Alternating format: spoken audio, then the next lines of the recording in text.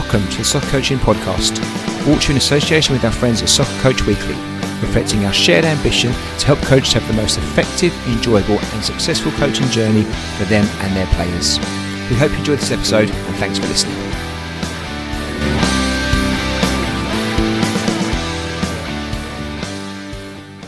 Temi, welcome to the podcast. How are you?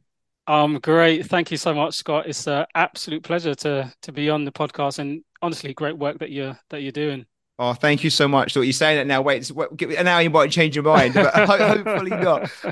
We were saying very briefly before we hit the call button, I feel like I know you already because I watch so much stuff that you put out on Twitter and the stuff that you share and things, and it's brilliant. Hence the reason we were keen to get you on the podcast. And like lots of guests, you were straight away, no problem at all, and giving up some of your time. So thank you so much. It's very much appreciated. Thank you. And it's a privilege, as I say, it's a privilege. But honestly, it's all ours. But how are things?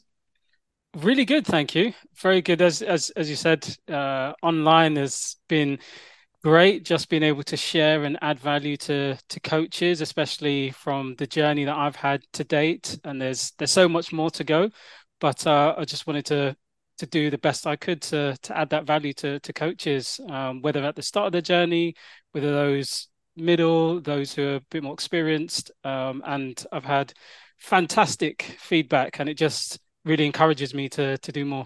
You did good. Well, we like that. We want more. So fantastic. Brilliant. Okay. Well, look, we got an hour or so to talk through a few things. I think part of our conversation is going to be maximising coach delivery, so how we can be really good at what we do.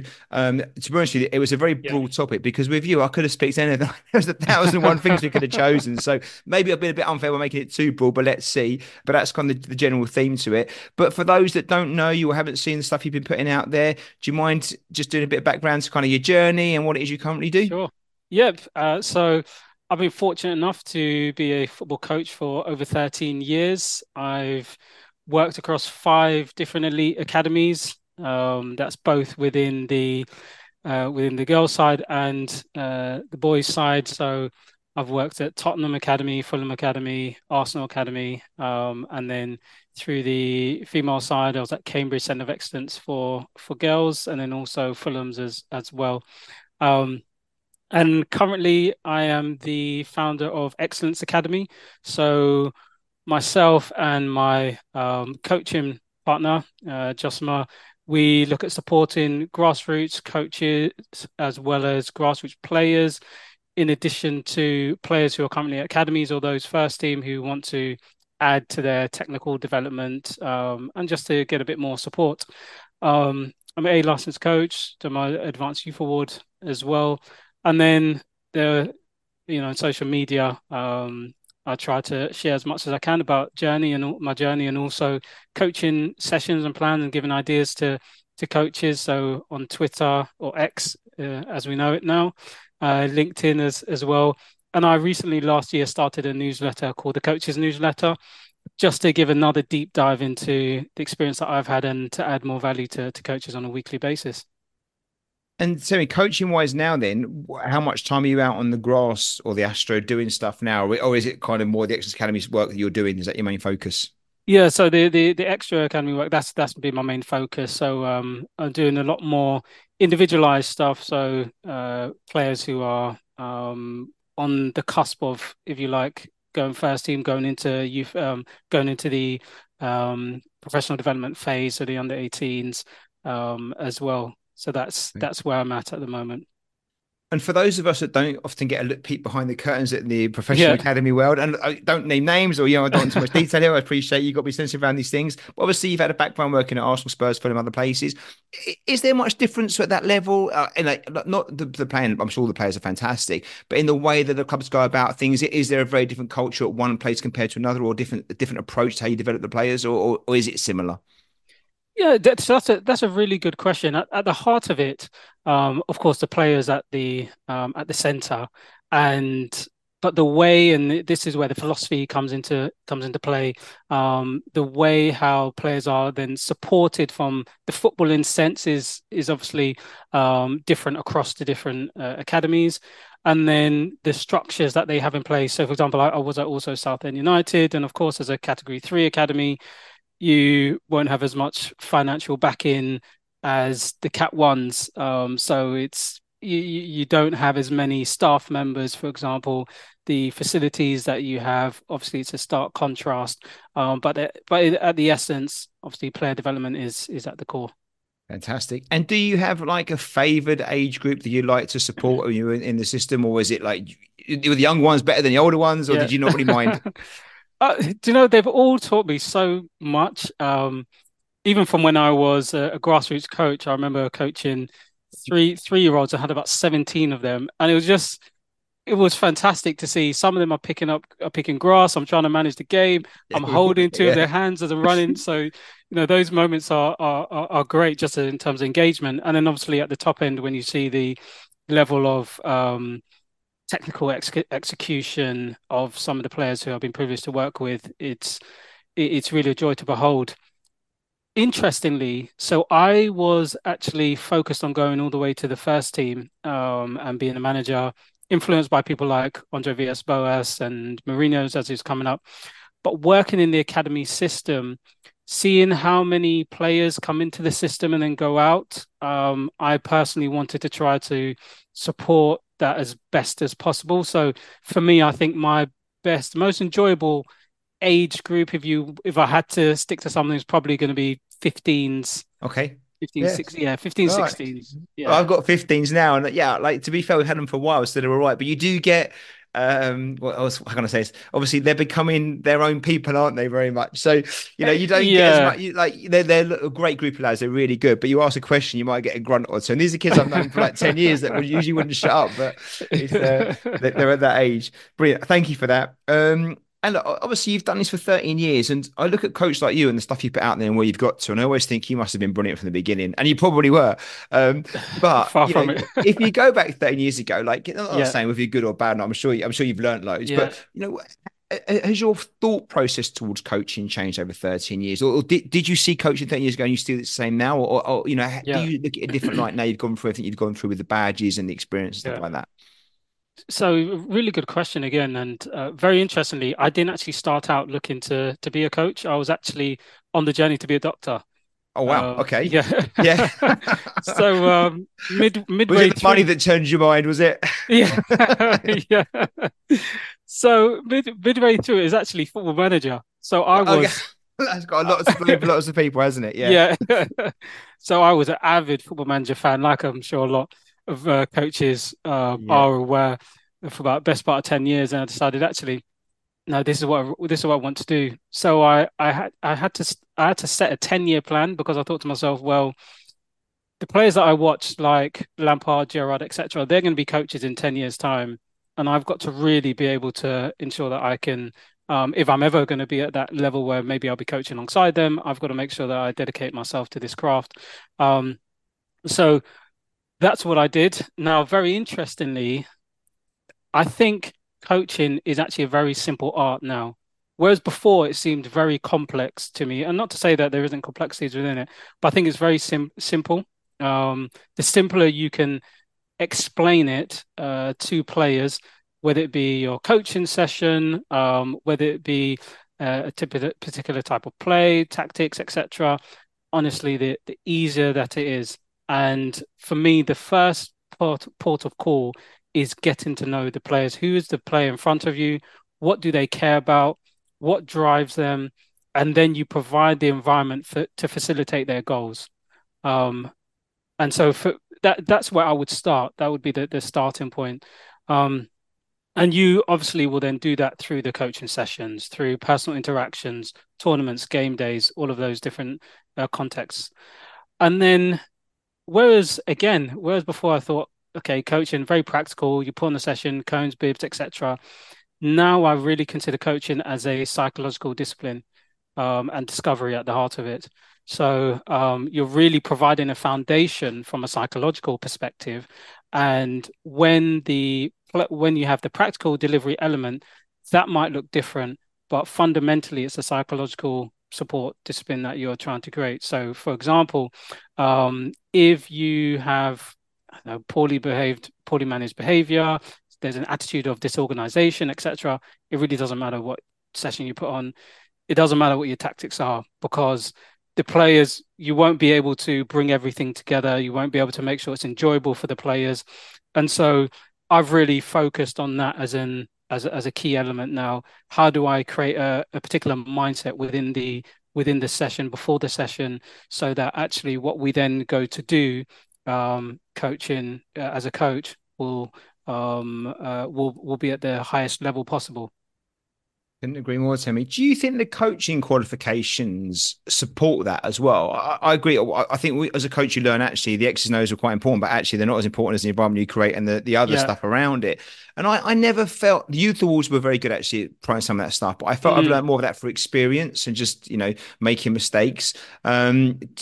And I've started the UEFA B now, and that UEFA B is still very much like technical and tactical stuff, which is yeah, great. And I yeah, need that yeah, as a yeah, coach. I need that. But yeah. do you think we lose some of that, or don't get enough focus on that, the environmental side and the psychological side, on our journey from the official kind of, I guess, the coaching courses?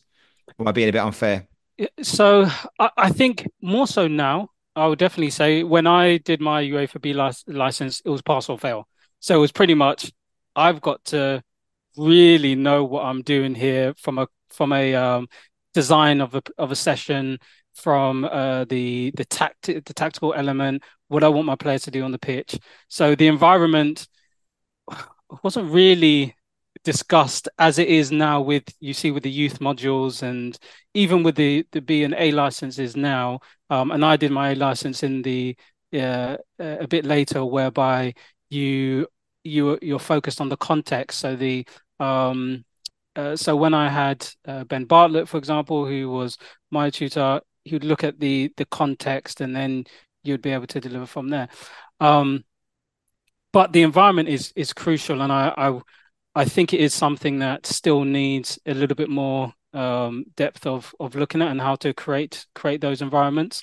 Um, but then at the same time, I do appreciate that the context that coaches are working in, especially at grassroots, is sometimes very difficult to do that if you've literally just come from work and you're trying to get there in time, get the players together, do a session. You've got to come off before maybe the guys who've booked it for hockey are coming on. So it can be very difficult to do that in some of the contexts that coaches have. For sure. Yeah. Brilliant. Thank you so much. Okay, well, look, let's get into the meat of the conversation. That's all right. You might have touched on Yeah, some of the things already. But like I said at the start, I thought with you and the stuff you've shared, like there's so much in there. I kind of got to think, if I got a chance to talk, what we talk about, and I guess I landed on like, just how would you go your top tips really for maximizing coach delivery? If you were like, not telling coaches what they should and shouldn't do, but your top yeah. tips, so tell me top tips for like, actually if I'm coaching a group, these are things that I want to make sure I kind of got in that session that's really going to help them develop individually and collectively. And I appreciate that's a massively open question. And I probably say, No, of but course. if you've got to, we could work through them. Maybe I don't know if you've got anything you can think of that actually that's got to be in there, and we can talk about Yeah. it. Very interestingly, actually, today and over the next 2 days, I've set up some posts actually around the process to go through for a session plan. Now, I've got 26 steps in there. We don't have to go through 26. It's gonna be a long podcast. Let's do Yeah, it. I'm up for it. but they're in three parts. And for me, the first thing, obviously, you have to look at philosophy, game model. What's the philosophy of your club, from an attacking sense to defending to counter-attacking to counter-pressing, and you've got to make sure that anything that you do is related back to and is true to the philosophy and game model. Um, Especially when you're at an academy, you are an employee of the club, and yes, we do have our own ideas, and there is that flexibility to be able to put your stamp on things. But at the same time, you are buying into a philosophy, and you have to respect that there's work and there's a body of work that's gone behind that, and to give the players the best chance to be able to thrive and survive and strive through that academy. You have to make sure whatever you're delivering is true to that. Because if they then, for example, they're under 15, under 16, get called up in under 18s, if they haven't been practicing what you have been doing in relation to the philosophy, then it'll be you haven't set up the player to do very well at that level. So it's very important to ensure that you're sticking to that. Something that a friend of mine years ago told me that transformed how I approach session planning. He just said to me, very simple, Tell me, look at the game.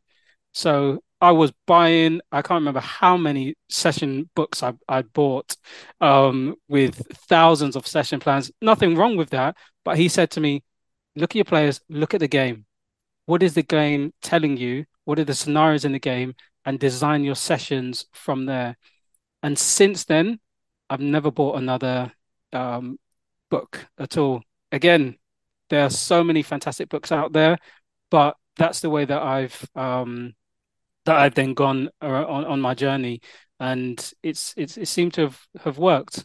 Well, I guess I'm thinking. I mean, obviously, if you spin it like you spun it around, then at least what you're developing or designing is specific to you as the coach and your players' needs, right? And straight away, Yeah, even if it wasn't the best practice or the best session, it's the most relevant one, right? Because you've done it for your players and based on what you can teach, rather than getting a great session off the peg somewhere that actually you're trying to exactly. crowbar in. Exactly. And, we can be encouraged by and inspired by Pep, who Yeah. does, Pep, Mourinho, etc. The top coaches who are really the geniuses in the game in that level. Um, but we don't know what they are looking at. We don't know why they've designed it in that specific way, and so it's difficult um, to be able to translate it at times to your context. So still take those sessions. Okay, yeah, I'll take bits of those sessions, but then I'll translate it to the context that I have. Yeah. And you want to make sure that you're encouraging the players and not demotivating them by giving them something that may be a bit too much of a stretch for them, Yeah. just because actually it's something that you've seen at a higher level. Um, and then definitely planning with the end in mind. So you want to set your sessions and have minimal movement required of your sessions. So, for example, if you've designed a session and you have your warm up, you have your skill based practice or technical practice, and then you're looking at an SSG after that, or 6v6, 7v7. Try to have minimal movement between. You want to try and keep the players engaged as much as possible. Yes, of course, they go and have breaks, or you stop sessions at times to give them specific information, but you want to minimize that disruption because as the time goes by, what happens? Players start wanting to kick balls around, and there's nothing wrong with that. That's what they're there to do. But it means that you haven't really organized in a way that allows them to go from one to the other seamlessly.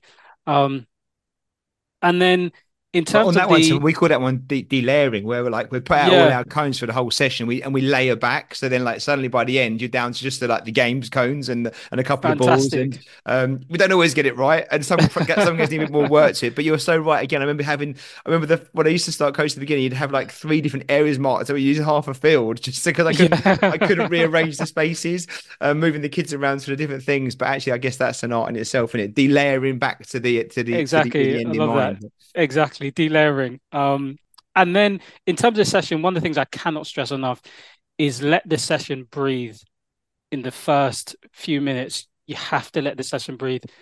Use and what it gives you time to be able to understand, okay, if what I had in my mind and what I've written down and drawn out, does it look like what I had in mind? How are the players responding to it? Give them a few minutes to get to know the session. If it's a new session as well, especially which they haven't done before, give them that time, give them that chance. If you need to change something, okay, after 3 minutes, right, I'm just going to move the cones 2, 3 yards. Brilliant. And then the players can then maybe start doing some of the movements that you had planned for. But let the session breathe. I think one of the things that I was guilty of definitely early on, as soon as something doesn't go right or I seemingly go right in the first 15 to 30 seconds, right, stop there, stop stand still. You didn't do this, X, da, da, da, da. No, let it breathe. If it hasn't, okay, right, we're just going to stop the session here. I just want to move these cones. All right, it's a bit bigger, play. And the players know themselves. Oh, yeah, great. Thanks, coach. Yeah, you fixed it in a moment. Yeah. What about with regards to repeating sessions? I mean, do Yeah, you would you be are you happy repeating your sessions? Like, I'm not saying like for the next 20 weeks, but would you like go back yeah, and revisit a session again to let players build on what they might have done last time or introduce new challenges? definitely. So, for example, at Arsenal, we used to do a 4v4 plus three. and that'll be a session every single start of the session. That's what the players would do, and they loved it. And so it got to the point where we said, okay, well, this player, can you go and start off the session here with the 44 plus three, and we'll leave them too, and they can just organize themselves, and they can then go and play from there. And the benefits to that is that one, you get to play quickly. Players know what they're doing already and can organize themselves. Two, it does give you, just in case you do need a little bit more time to do something, it does give you that time. But then thirdly, you can build on that. You can start scaling up from there. And it's easy then, for example, if you then go from a 4v4 plus three to potentially a 6v6 plus four, okay, the players have the understanding as to what's happened before. They have the foundational understanding to then scale up to that 6v6 plus four in an easier with an easier transition than if they don't have the they don't have the repetition of it. And also you can have a different focus. So of course you can do you can have an attacking practice 3v3 where you focus on maybe attacking movement, and then obviously you can flip it to working in defensive unit, for example. So whatever session you have will have those elements to it, and you do have to manage that anyway. So even if your focus is, for example, attacking, you will have to manage, right, if the back line is disjointed and they're not one as a unit and they're not pressing, covering, balance, then you might have to stop and say, right, okay, let's try and help them with this so that you can also support the development of the attacking element. On your first point, Timmy, around the philosophy and game model, Yeah. um, I don't want to cop out on this one because I feel like it's an excuse, but I hope it's not an excuse. Like I quite like the teams that I support to be very flexible and adaptable and almost be Mm. able to kind of adjust the way they play compared to opposition. Obviously, in grassroots football, we don't get to know who we're playing against really. You know the Yeah, team's yeah, yeah, name, but yeah. they could change from you might play in 3 weeks ago, they might have a whole new set of players in 3 weeks later. The pitches are different, so I quite like the adaptability and flexibility in the team. So we have principles to play definitely, and we stick to Yes. those. Yeah. But like the technical detail behind some of the stuff, I find it hard because it's quite like, well, if we're doing that one way of playing, that's fantastic. Actually, we've got to be a bit flexible, maybe. Am I finding an excuse to being a poor coach, or is actually that adaptability bit, is that a Not fair at all, point to Scott. have? Not at all. That's a I'm brilliant quite good point. at that. It's a brilliant point, and I've had that in my experience as well, where we've been at a tournament, we said we're going to play this way, then we notice, oh no, actually we're getting overloaded here. We're going to have to change it. It doesn't, it might go against, and then we would go back and say, look, we've had to change it for this reason because otherwise we weren't helping the players because actually we were just overloaded in this area and we needed another player. Then we needed to change shape to be able to cope with the game challenges. And so I think as well, and when you look at the top end of the game, I mean, you see what Ange is doing, for example, with the fullbacks Yeah, inside. I mean, it's something that so many we just haven't seen, yeah. and it's the same with what Pep was doing, for example. And so you do have to respond to that. And I think you do the players a disservice if you're not responding to that appropriately. Well, it feels like, if we're going to coach youngsters now that are maybe 9, 10, 11, even the 15s, right, to be playing in 5 and 10 years' time at a decent level and be able to, deal with the challenges ahead of them. Football seems to be moving in one direction where it's more fluid and there's more, there's not one way. You can't just take your A game, can you, and go and impose that in your position. And, Yeah. good way if you can, fantastic, well done. If you're Man City, maybe you can do that. But I think even they have to change the way they play sometimes. Even City Yeah. do. So if City have to change it, I'm sure my little grassroots team have to change on Yeah. occasion. Yeah. So actually build or helping support players to be versatile and flexible is that a modern way of where football's heading?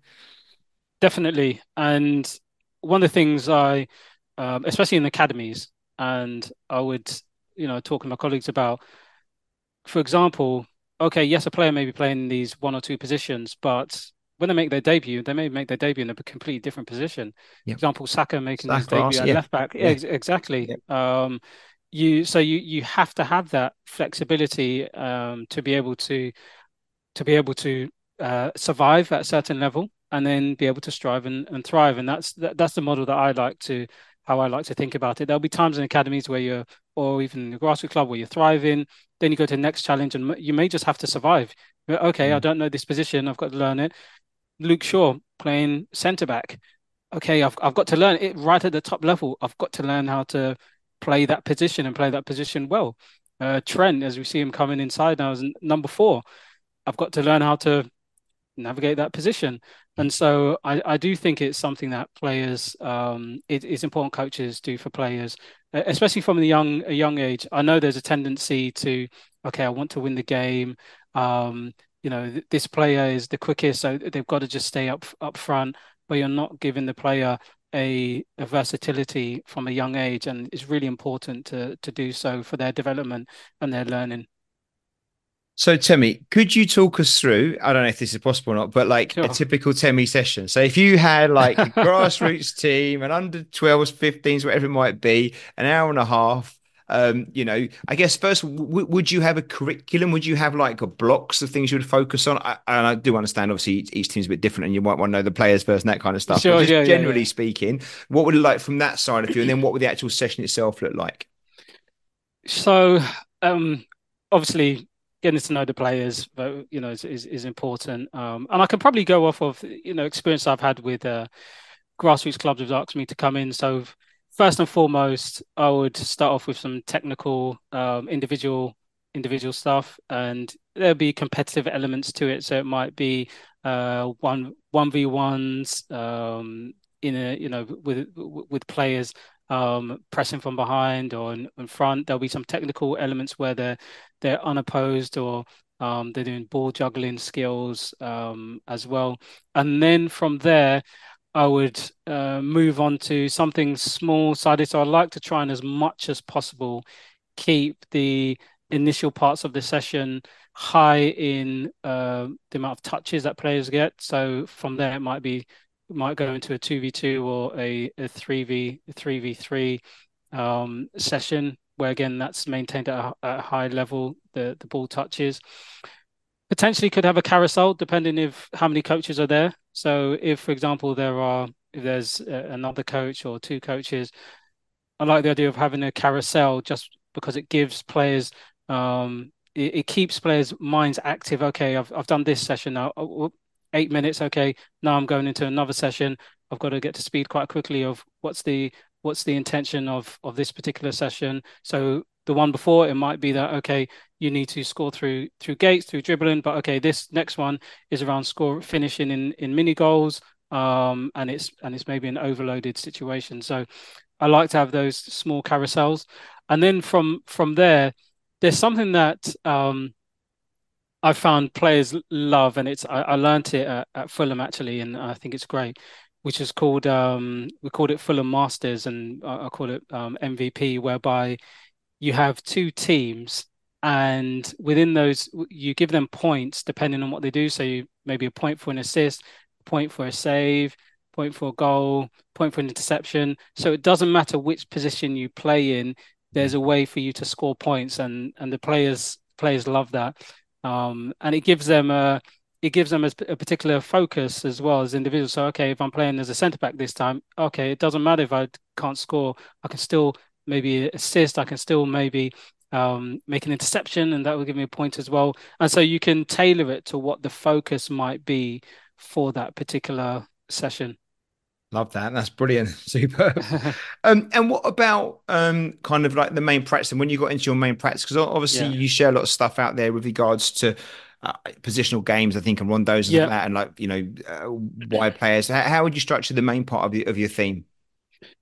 Sure. So I think thereafter, and if we're looking at time slots, I'll probably spend roughly, I would say, 30 minutes on the main element. So if just say we're picking a topic, finishing or attacking play from wide areas, for example, and you've got to maybe have a six v six.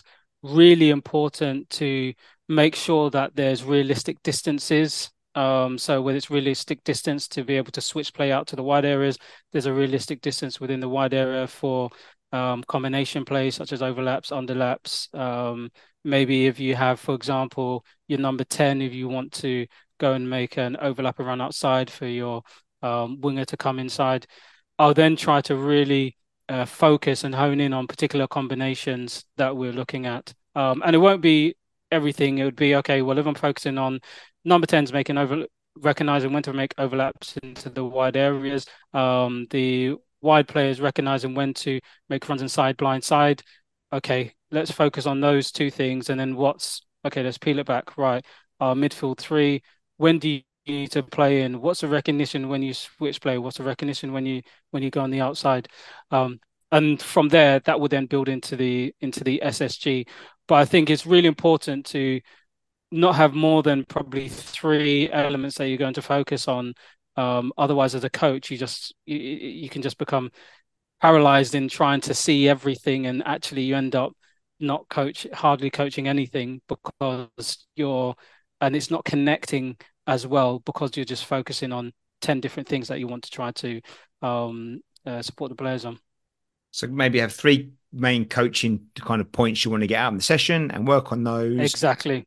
Brilliant. And would you be focusing on like a couple of individuals or a group of players there? It's like what you said, like trying to create chances or attacking from wide Yeah. positions. You're looking at your 10 and your 9 maybe and your wide players there.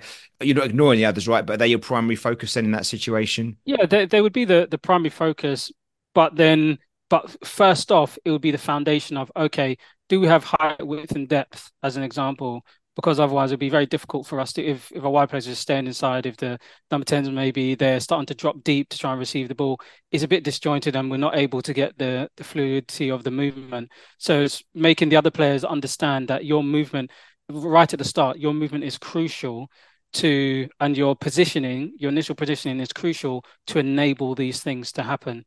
So straight away, even though the focus might be, okay, yes, we want to maximize our attacking in wide areas, you need to understand how your positioning and your decision making is crucial to enable us to do that. And I think doing that straight off the bat will then facilitate for the session going forwards.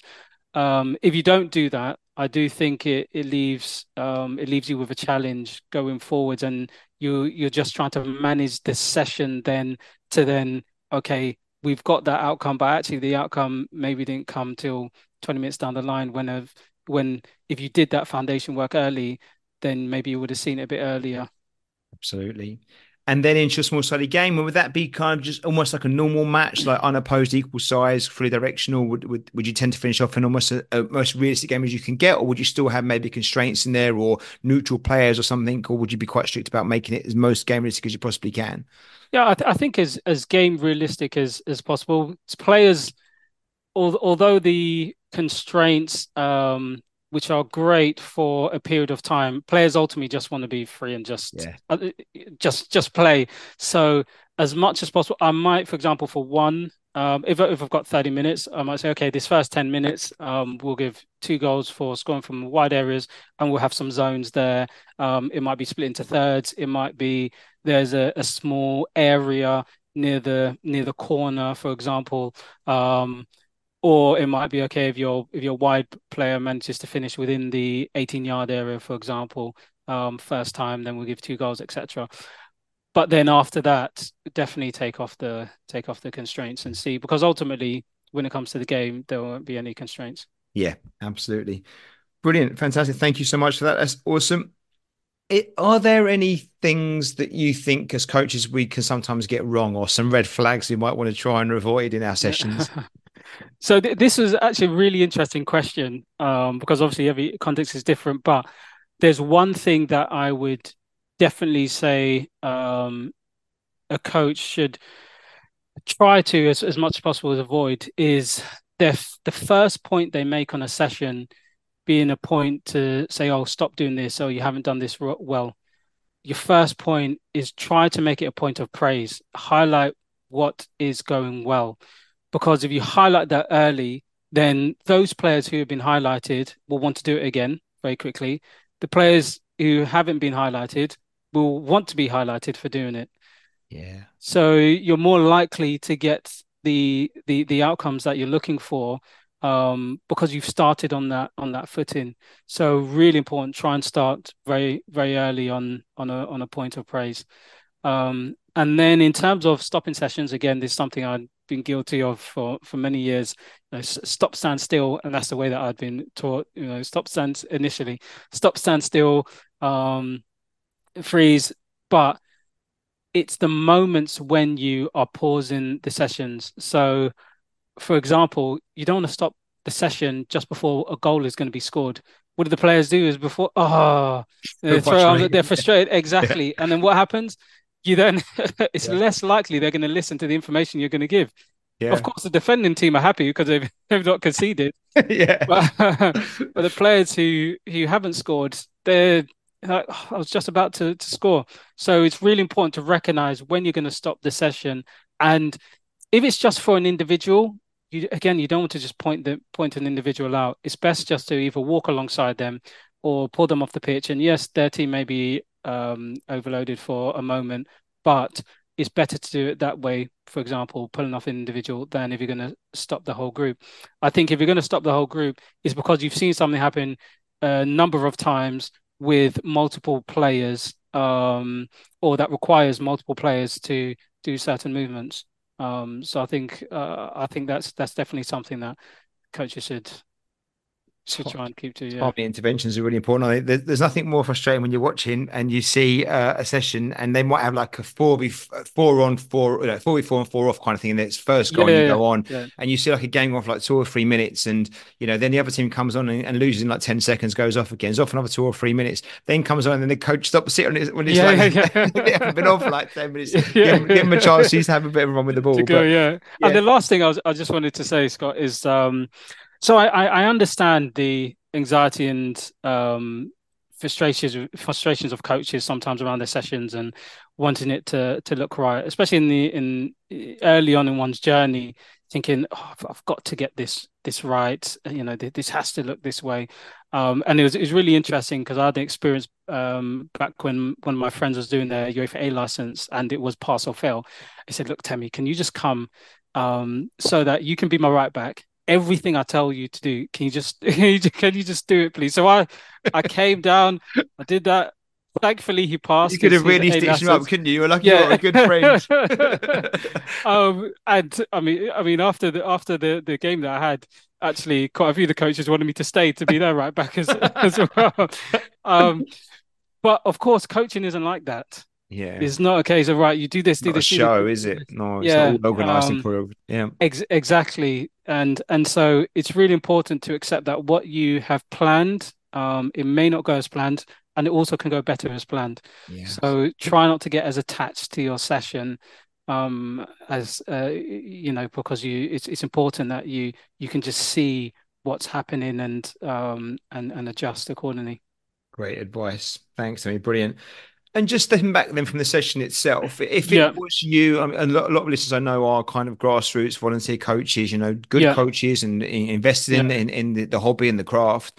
If you were taking the team for 1 or 2 training sessions a week and a match of the weekends, would you have an overriding curriculum for their development, or would you go yeah, almost game by game and see what they needed? How would you approach like the I guess the macro side to it, yeah. the thing that sits above the session? Yeah, good question again. Firstly, I want to say grassroots coaches. I used to be a grassroots coach for a while. Do a phenomenal job, absolutely phenomenal job. Foundation of football in this country. There's 1.4 million volunteer coaches doing a fantastic job making sure kids enjoy their football and have a brilliant experience. And it's not easy, Um, right? It's not easy. it It's a lot is harder than people it's think it not is. Yeah. easy. It is not at all. Um, and going on your point, your question, definitely I would have a curriculum. So I worked with a grassroots team last year, myself and uh, my business partner. We worked with a grassroots team, and the first thing that we did was first three things: look at their vision, look at their training syllabus, and look at their philosophy. And within that training syllabus, you're talking about curriculum, we had macro and micro cycles for them to focus on. Because otherwise, what can happen is that you just respond to the game every single week, and there's no continuity for the players. If you conceded three goals from a corner, then you're focused on defending from corners. And then next week, you concede goals from through the central areas, then you're focusing on defending central areas. There's no continuity for the players, and you need to be able to support them with through their development by having a continuous curriculum. And if your aim is to also support players to go to the next level, when they go into academies, there's a curriculum. And so you're setting them up for also being in an environment where there will be a curriculum which they will have to, which they'll experience, and you want to make sure that they have the foundations for that. Awesome. Thank you so much. Okay.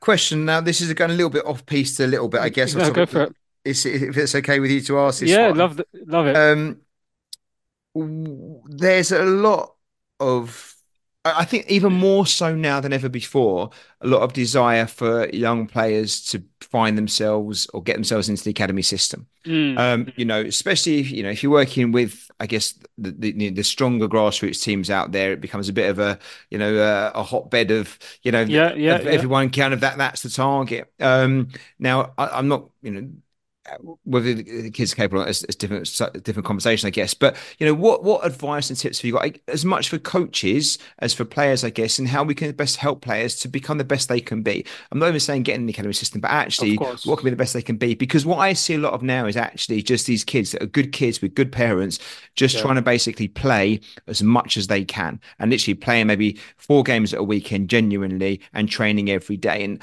I don't know if that's the Wow. best way of getting where they need to get to, because it's doing the same thing again and again and again, Yeah, and it's yeah, it's quantity rather than quality. But that's perceived as a one way to kind of get a scout's eye, or or getting the yeah. right thing and stuff. And I'm just thinking, do we need to dial down a little bit and think actually, what's the best way to develop our players so they can become the best they can be?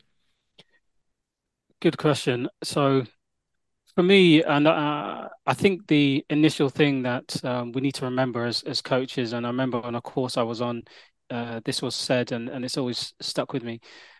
They only have one childhood, and so it's our responsibility to ensure that we facilitate it in the best way possible. And if that is just okay, they want to enjoy just playing football, and that means one session a week, one game a week, fine. That's okay. Enjoy that, and they're a happy child. Fantastic. If they shows that actually I want to go again, I want to do 4 times a week. I really love this. Okay, great. You can facilitate that. But just make sure that you're giving the child the best experience possible, because they're just not going to get that back again. And I think it's really important for players and coaches also just to be honest. So, for example, and I know they are coaches, they do the best they can for players.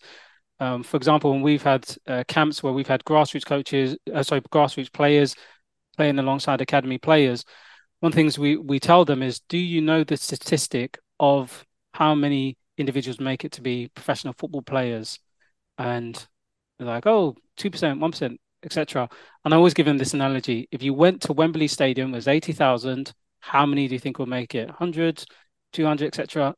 The statistics are eight. Eight will make it out of 80,000. Now, it's not to scare you or anything like that, but I think it's important that you know early on, okay, The this is how reality. many do make it. So then if I want to choose to still follow that path, okay, this is what I have to do to be able to give myself the best chance. Yeah, just that reality. Yeah, I think it's really important, because even when players get into the academies, about 90% still won't make it. Yeah. And you've obviously lots of top young players. Is there some common themes you see in those players? I mean, is it just the Yeah, fact? The perception here is you just got to play lots and lots and lots. And I'm not, don't get me yeah, wrong, I'm all for grafting. Whatever you want to get good at, you got to yeah, put the hours. I'm not saying it's not the case, but there's a point where it becomes more, counterproductive to be playing too much. Where actually, if you've got to perform, if you've got to put that many hours into that certain level of performance, maybe you'll just need to be a bit patient and you'll get there maybe eventually, but that's not the way of going about it. Or is it just like just throw the hours at it and that's your best chance? Or is it quality of training and being in the right environments yeah. that's a better trade-off than just the hours? So, it really interesting over the last few years, something that I've recognized, and I'm sure a lot of people have, or a lot of coaches have, is the amount of additional sessions that even academy players are doing, Absolutely. even on top of what they're already doing at the academy. So additional one-to-one sessions, playing with other academy players in camps, training sessions. I think sometimes players are maybe only getting 2 to 4 weeks off in a year now, Yeah. even at that young age. Um, Now it's hard to say, okay, well, yeah, you should completely stop it, especially if the player's enjoying it and they're doing very well. But at the same point, it can have the opposite effect that they do all this and think, how come I haven't got to this point yet? Because I'm doing all of this, etc. So when you talk about the quality is crucial as well, because you can train, but you can train the wrong thing, you can Yeah. be taught the wrong thing, and then you have to unlearn that. But there's only a limited period of time, so it's really important, and that's one of the things that I always encourage grassroots players is get to try and be around players who are academy players. So if there are camps where you can go to it, so you can understand the level of technical excellence that they do have, Yeah. and that can encourage you. And I've been privileged to see grassroots players so after 3 years, 4 years end up going and playing in academies and getting to where they want to get to Yeah. because of that. Yeah. So I think it's important to do that. But in terms of minutes, especially if you're injured, don't Don't don't force it. yeah, because if you have a continued overuse injury from a young age, it can be very difficult then when you go when you as you get older. Well, look, that's the other point there, I guess. And again, this is a completely unfair question to you. I'm not, you're not answering this as an expert by any stretch because Yeah. you're not a doctor. So you chose a different path, but you could have been.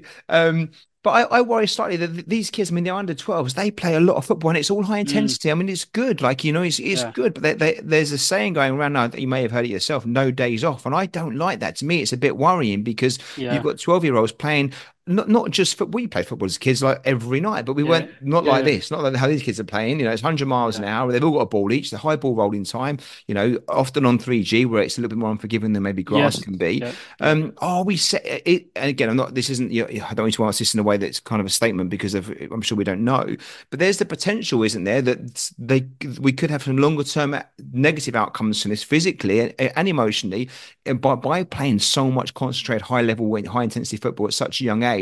And I think this is the first generation to do this. In the academy system, maybe they've done it for a little bit longer because they're ahead of the game. But again, Yeah. it's managed, like you say, in the academies, they'll manage their workloads. What they do outside, you can't always manage. But in Yeah. grassroots football, we've got kids playing for 3 or 4 different grassroots clubs, or teams training Yeah. most nights of the week, where it isn't necessarily managed. And then they're training really hard. I wonder if that will impact in 10 years' time on knees and ligaments and joints, as well as obviously the emotional side of the game. I completely agree, and I think it's if you're doing that, I think the coaches themselves need to say, okay, no, you don't come. That's one of the things. For example, players who I have come to me, I said, look, did you have a game yesterday? Do you have a game tomorrow? When are you going to have a game? Otherwise, no, you're not going to do the session, or we will alter the session because I don't want to give you can't come to me and then get an injury because I've then not done my job. Because the most important thing that you need to do is the safeguarding the players to make sure that from a mental and a physical perspective, they have what they need. So Yeah. if there are players who are every day, no days off, I don't agree with that. Yeah. And the consequences might not be today, right? At 12, we can keep going, can't we? But, it might be when you're 22, 23, suddenly you pay the price for what you did when you were a bit younger because we just don't Exactly. know, do we? And it's almost like we're a victim of our own success because I look, the coaching is good. I mean, it's better than the old days when we're standing around one ball between us and passing back and Yeah, forth, not yeah, doing anything. We fixed that issue, but are we potentially creating another one down the road? But it's an unfair question because you're not a doctor, you're a quality football coach. So let's get back on topic. I'm interested to know, given your journey so far and yeah, obviously the world you're in and what you're doing obviously with the Excellence Academy, how do you see potentially football evolving for our younger players, the yeah. YDP phase kind of thing over the next maybe 5 to 10 years? Are where we are where we're going to stay, or do you see things on the horizon that may change what we're going to be doing with Yeah. these kids? One thing I can definitely say, and I've heard it from coaches and even ex-players, that the technical ability of players now is definitely increased on average. So I think that will continue to be the case, especially with the fact of having specialist coaches outside and even specialist coaches coming inside into academies to help really continue to refine those details. So that I think that that's definitely going to be the case within grassroots as well. You're seeing how grassroots clubs are having VO cameras, for example, using Player Maker on boots. So the advent of tech within football, yes, we might be behind some of the other sports, but I think that's only going to keep increasing within our game. And one of the things that I would love to see more of, and there's only one club that I've been at where I had this experience, is different sports. So we did combat, for example. I'd love to see a chessboard and chessboards within some football clubs, dodgeball that they can play, different sports and games that are just that are engaging for players, exciting. It gives them something different to think about. I think that's great. I remember going to an Arsenal under 10 session a year or two back, and they started off with American football. They were doing a bit of that Yeah, stuff there running we around. are. It was just a bit of Brilliant. Yeah, multi-sport. So, like, it was great to see. And, I think it also as parents, back to the point before about no days off and playing a lot, maybe you're better off playing a lot of football, but also then substituting some of that time for another sport that's a bit different. yeah, So you're still getting the physical returns, but actually you're getting a bit of a time out from that one's early specialization thing and doing some other sports, maybe martial art exactly, or swimming or something is exactly. can have returns as well. And the other thing, and it's I don't know how much it's talked about, but it was something that I was made aware of a few years ago. I know it's a very difficult topic to discuss, but divorce and how that impacts football players. So I think on what I was made aware of, especially around that age 10 to 12 to 13 years of age, that's where they've seen a higher percentage of divorce happening, and that's obviously an important transition for young people in general, Yeah. going from primary school into Secondary secondary school. school and And it's adolescence. how you can manage that as a coach. Obviously, there is there'll be the psych team who can support if you're afforded that opportunity within a club who has the level of finances to do so. But it's important to recognize that because that will have a massive impact on the young person. Well, I think you said from the very beginning, one of the most important things you learned on your journey was about knowing your players, isn't it? And Yeah, knowing that background. It's not about prying or having to like know every detail, but actually just being aware of the external factors that might impact on them. If they yeah, come late to training or they're a bit grumpy one day, let's not give them a hard, it's just know a bit more before you jump to conclusions, right? Just in case. exactly. Yeah. Success might be a player they might be late, 30 minutes late, but actually they're traveling They've an come hour, an hour hour and a and a half. half, and Yeah. actually that success getting them getting there at that time. Yeah, it's a win itself. Brilliant. Yeah, Well, Temi, thanks so much. Look, I think besides the getting to know your players bit, which was obviously a great bit of advice, the idea of making sure you know your philosophy and your game model, making sure you plan with the end in mind, letting the session breathe. I love that, and I particularly love the MVP game where you kind of allocate points for stuff. So players love it. yeah, I honestly, because that's the one of me kind of games that is like we Yeah, do yeah, things, but I've yeah, never done it that way before, so I love that one. It's brilliant. Before we talk a bit about you and what you're going to do next, and yeah. where your future plans lie, just one more question. That's okay. We ask all our guests Sure. this question. You may have covered it, so feel free to repeat if you need Yeah. to. But if it's something different, is your chance to speak. If there was one thing you could change, just one about the world of coaching and football, what might that be? I Always have a tough one. two, if you don't. Oh, go on then. I always say it's one, but Yeah. of course you can have two. Yeah, you've earned two, definitely. So the first one is sessions in a different language. I'd love to see more session in a different language. Why? Because one, as a player, if you're actually going to go to that top level, you will play with players who speak different languages, or if you want to travel abroad. Two, it's a life skill. It's a life skill for anyone. So I'd love to see that. The second thing, On that one, just quickly, well, I yeah. struggle with doing in English, so like I would embrace the challenge, but I've got to get past the English one first. But Yeah. like, we don't often get one that no one's ever said before, so that's definitely a first. But I could totally understand that would be fantastic. So thank you for that one. But go and have your No second one as worries. well. Second one, very quickly, are the financial structures for coaches. Now, um, I was privileged to be at a club whereby they increased your pay depending on as you got more badges, but also the amount of years that you were there. And I know that there are other Places whereby coaches may just be on the same wage going 10 years, 20 years. And it's important, and they need to have 3, 4 jobs to sustain themselves. So I think it's important that the remuneration structure is looked at, because I know also of individuals who are doing fantastically in terms of grassroots, and they're still able to work with academy players, and academies have asked them, "Oh, can you come in?" Said no, because I'm getting paid more doing what I'm doing individually than if I was to come into your academy. So there is a challenge that you may not get I don't say the best coaches in the academies, but those You might miss um out on other coaches who that could have like, been there. yeah, Yeah. exactly. Yeah, it's funny because I know quite a few coaches that were in the academy system that have actually moved away now to do one-to-one sessions or anything because they can work their own hours, they can earn more money, and they've got their own Exactly. families now. It's not that they didn't love it; they loved it before, but it's a hard job, right? It's evenings and weekends. If you've got a young family and stuff, it's hard to put the Yeah, money. If you can earn the same money or more, kind of having some more flexible hours. exactly. Yeah. Exactly.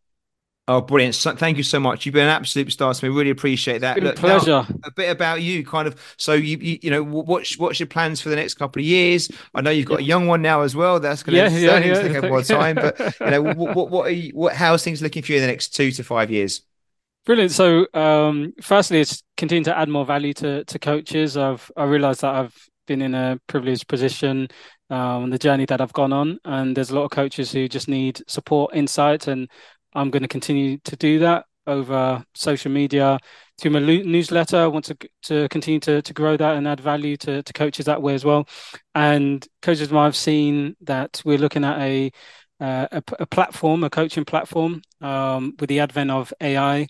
We're looking at how we can really give coaches what they need through utilizing AI. I can't talk too much more about it, Scott, but Well, it's the something that we're podcast working on door's in the always open background. when you're ready to make a formal announcement around that world. So yeah, Yeah. um, it's funny because AI obviously is creeping up everywhere, and you kind of Yeah. sometimes think, well, how's it going to get in there? But it does find a way of getting there. And I think the people that embrace it Yeah. earlier and make the most of it are the ones that are going to, you know, have the successes of it being around. So it's Yes. exciting to hear that something on your radar. And when you can share more, please do. I will do so. I will do so. If people want to find out more about you, the Yeah. work you're doing, everything else, what's the best way of maybe can they reach out to you? I mean, you were kind enough to respond back to us pretty quickly, but is that something that's open to everyone? And if so, how can they go about it? Yes, of course. So on they can follow me on X, at become_excel. Can either sometimes drop me a message on some of the posts I do, or they can DM me. LinkedIn, you can message me as well, Temisan Williams, and I'll respond to you via message. And then the coaches newsletter, so can subscribe to the coaches newsletter as well, and give me your thoughts. I get the newsletter. I love it. I think it's brilliant. I'd highly recommend everyone to jump on that one and get it. Appreciate. The work you put into it is fantastic. I don't know how you find enough hours in the day to put out the tweets you put out and the newsletters and everything else that you do. You obviously manage your time very, very well. And I think the medical profession's loss was definitely very much the football world's gain, Tim. So uh, thank you so Appreciate much. that, Scott. Would you come back on again in the future and have another discussion around something else? 110%. Maybe we can flip it around next time and I can Oh, I'll be interview useless. There's you. no way. No, no. I've got the easy job asking the questions. I don't know. So thank you so much. The door's always open. It'd be a privilege to get back on again and we can join some of this stuff in more detail. But for now, please Cheers. keep sharing the content. It's a massive help, but I know it is certainly used for me and the people I speak to. So thanks so much for doing that. Keep it up. And I look forward to catching up with you again soon. Thanks a lot, Scott. You too. This episode was brought to you in association with our friends at Soccer Coach Weekly. Established since 2006, Soccer Coach Weekly is a leading source of inspiration and advice for all grassroots coaches. Join thousands of youth soccer coaches just like you, saving time and effort in their goal of having the most effective, enjoyable and successful coaching journey for them and their players. Thanks for listening. I hope you enjoyed the episode.